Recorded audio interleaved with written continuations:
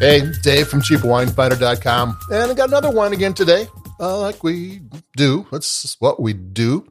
You know, on the CheapWineFinder.com website, we have a written review and, in long form for what I'm going to do today. Most of this talking is kind of like in addition to. So if you're actually interested in the wine, check out the www.cheapwinefinder.com. And you can read that and a gazillion other wines there. And so we're going to get into this wine of today, and it's the Papi Paso Robles Cabernet Sauvignon 2017. And Papi is the state flower of California.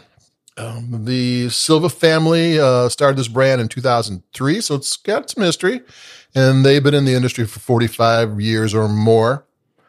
And Paso Robles, the Central Coast, is a kind of a really great place to find Cabernet Sauvignon.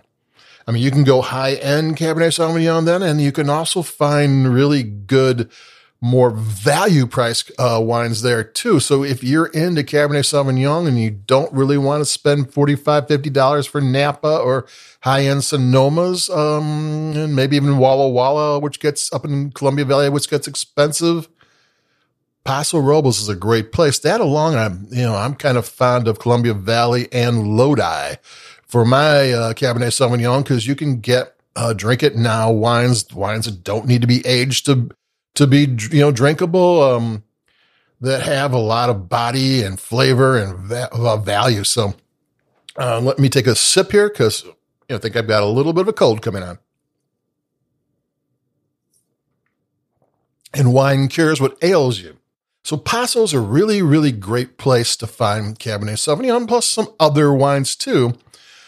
But there's another reason. I was reading up on this wine, and it has a few techniques that are interesting. And the first one is something that I had never read before, and it's thermovinification. And they also do maceration.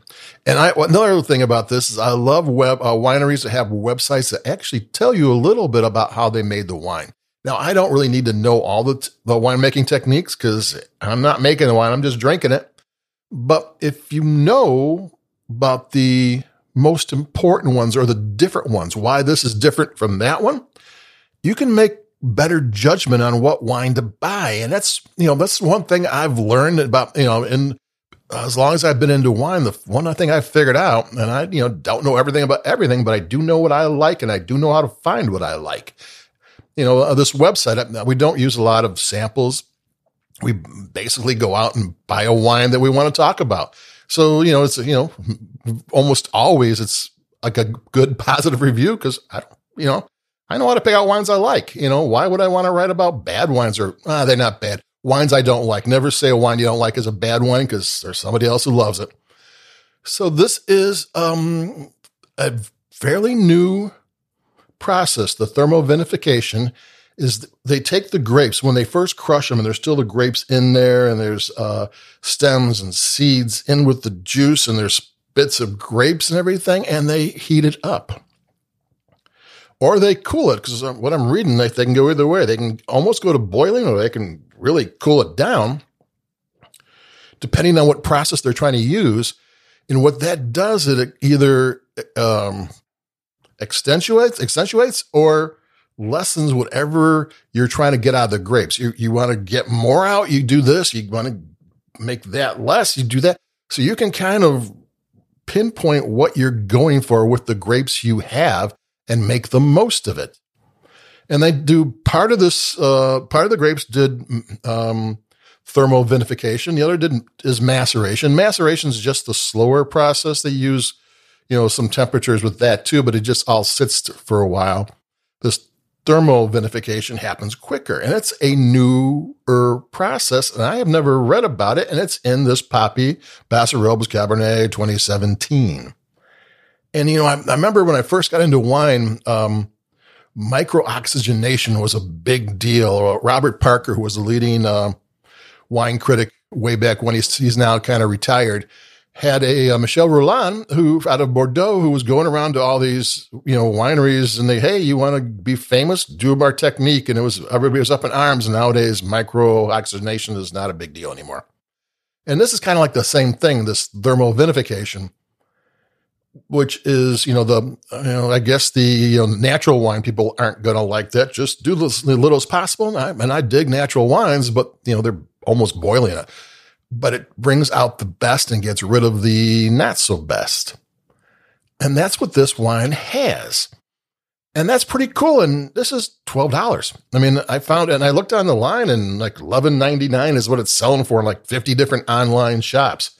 If you're in your hometown, it might be, $14 or something else. I found it on sale. Chicago tends to have really good prices on wine, which is one of the great things about it. There's a lot of people and a lot of stores, and they're all, a lot of competition. That brings the prices down.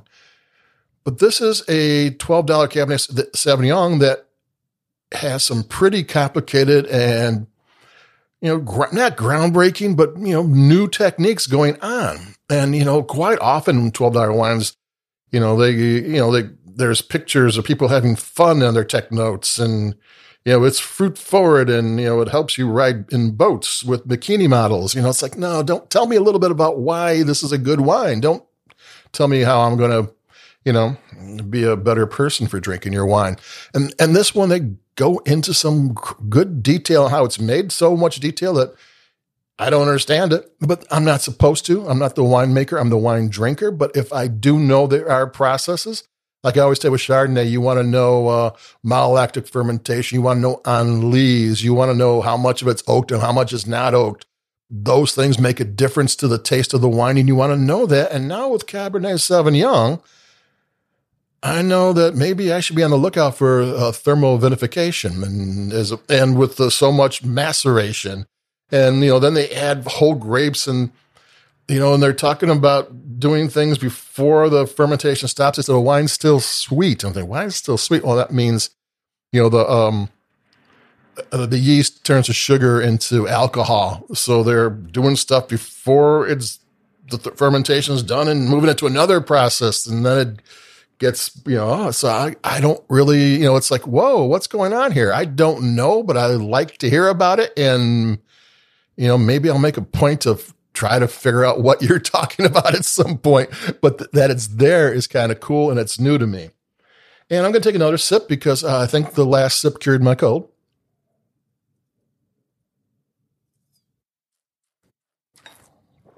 Another thing about this $12 kind of innovatively made Cabernet Sauvignon is that when they're all done with the vinification, maceration, fermentation, they put it in small French oak barrels for 18 months.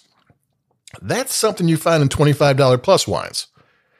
The whole thing about like a $10 wine is that they want it to come together quickly so they can sell it. Usually like a $10 wine you can sell, on the market for maybe a full year sooner than a $25 wine. And that's one of the reasons it's cheaper, because they're recouping their money that they put out for this wine a whole year sooner. That makes a difference. And this one's got 18 months in oak, which means it's going to take a little bit longer. It's a 2017, but it's going to take a little bit longer for it all to come together and make it all, all balanced and nice in your glass. And that's another thing about the flavors of this. This thing is not flavor shy. There's flavors all over the place, and often with inexpensive wines or value priced wines, they're a little bit flabby. They're a little bit, they're big and they're juicy and they're fun, but this one's kind of lean. It's flavorful and lean and sleek kind of. It's kind of got structure and balance for $12. And not that that's completely unheard of with value priced wine anymore. I mean, it's getting better and better and better every year. I mean, I've been doing this for going on 12 years, and every year it's gotten better. I mean, it's hard to find a really wine that doesn't cut it in terms of quality. I mean, there's always wines you like and don't like, but quality is usually, is usually pretty good. And here we go. This is a wine from two vineyards. They named the vineyards from Paso Robles, which is a great place.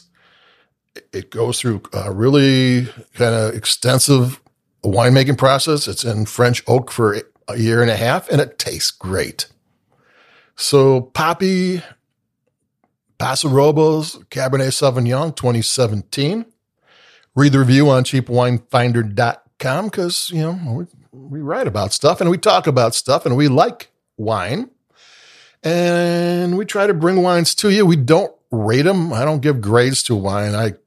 I can't remember what I drank last week, so how can I grade anything? And plus, it's wrong. I mean, the people who actually do wine reviews, the professionals, they do so much studying and they keep their palate in a certain skill level, and they do so much work just to do that for these big magazines. And then people like in blogs just, A+, 93. But no, you're pretending to be a race car driver when you barely can drive.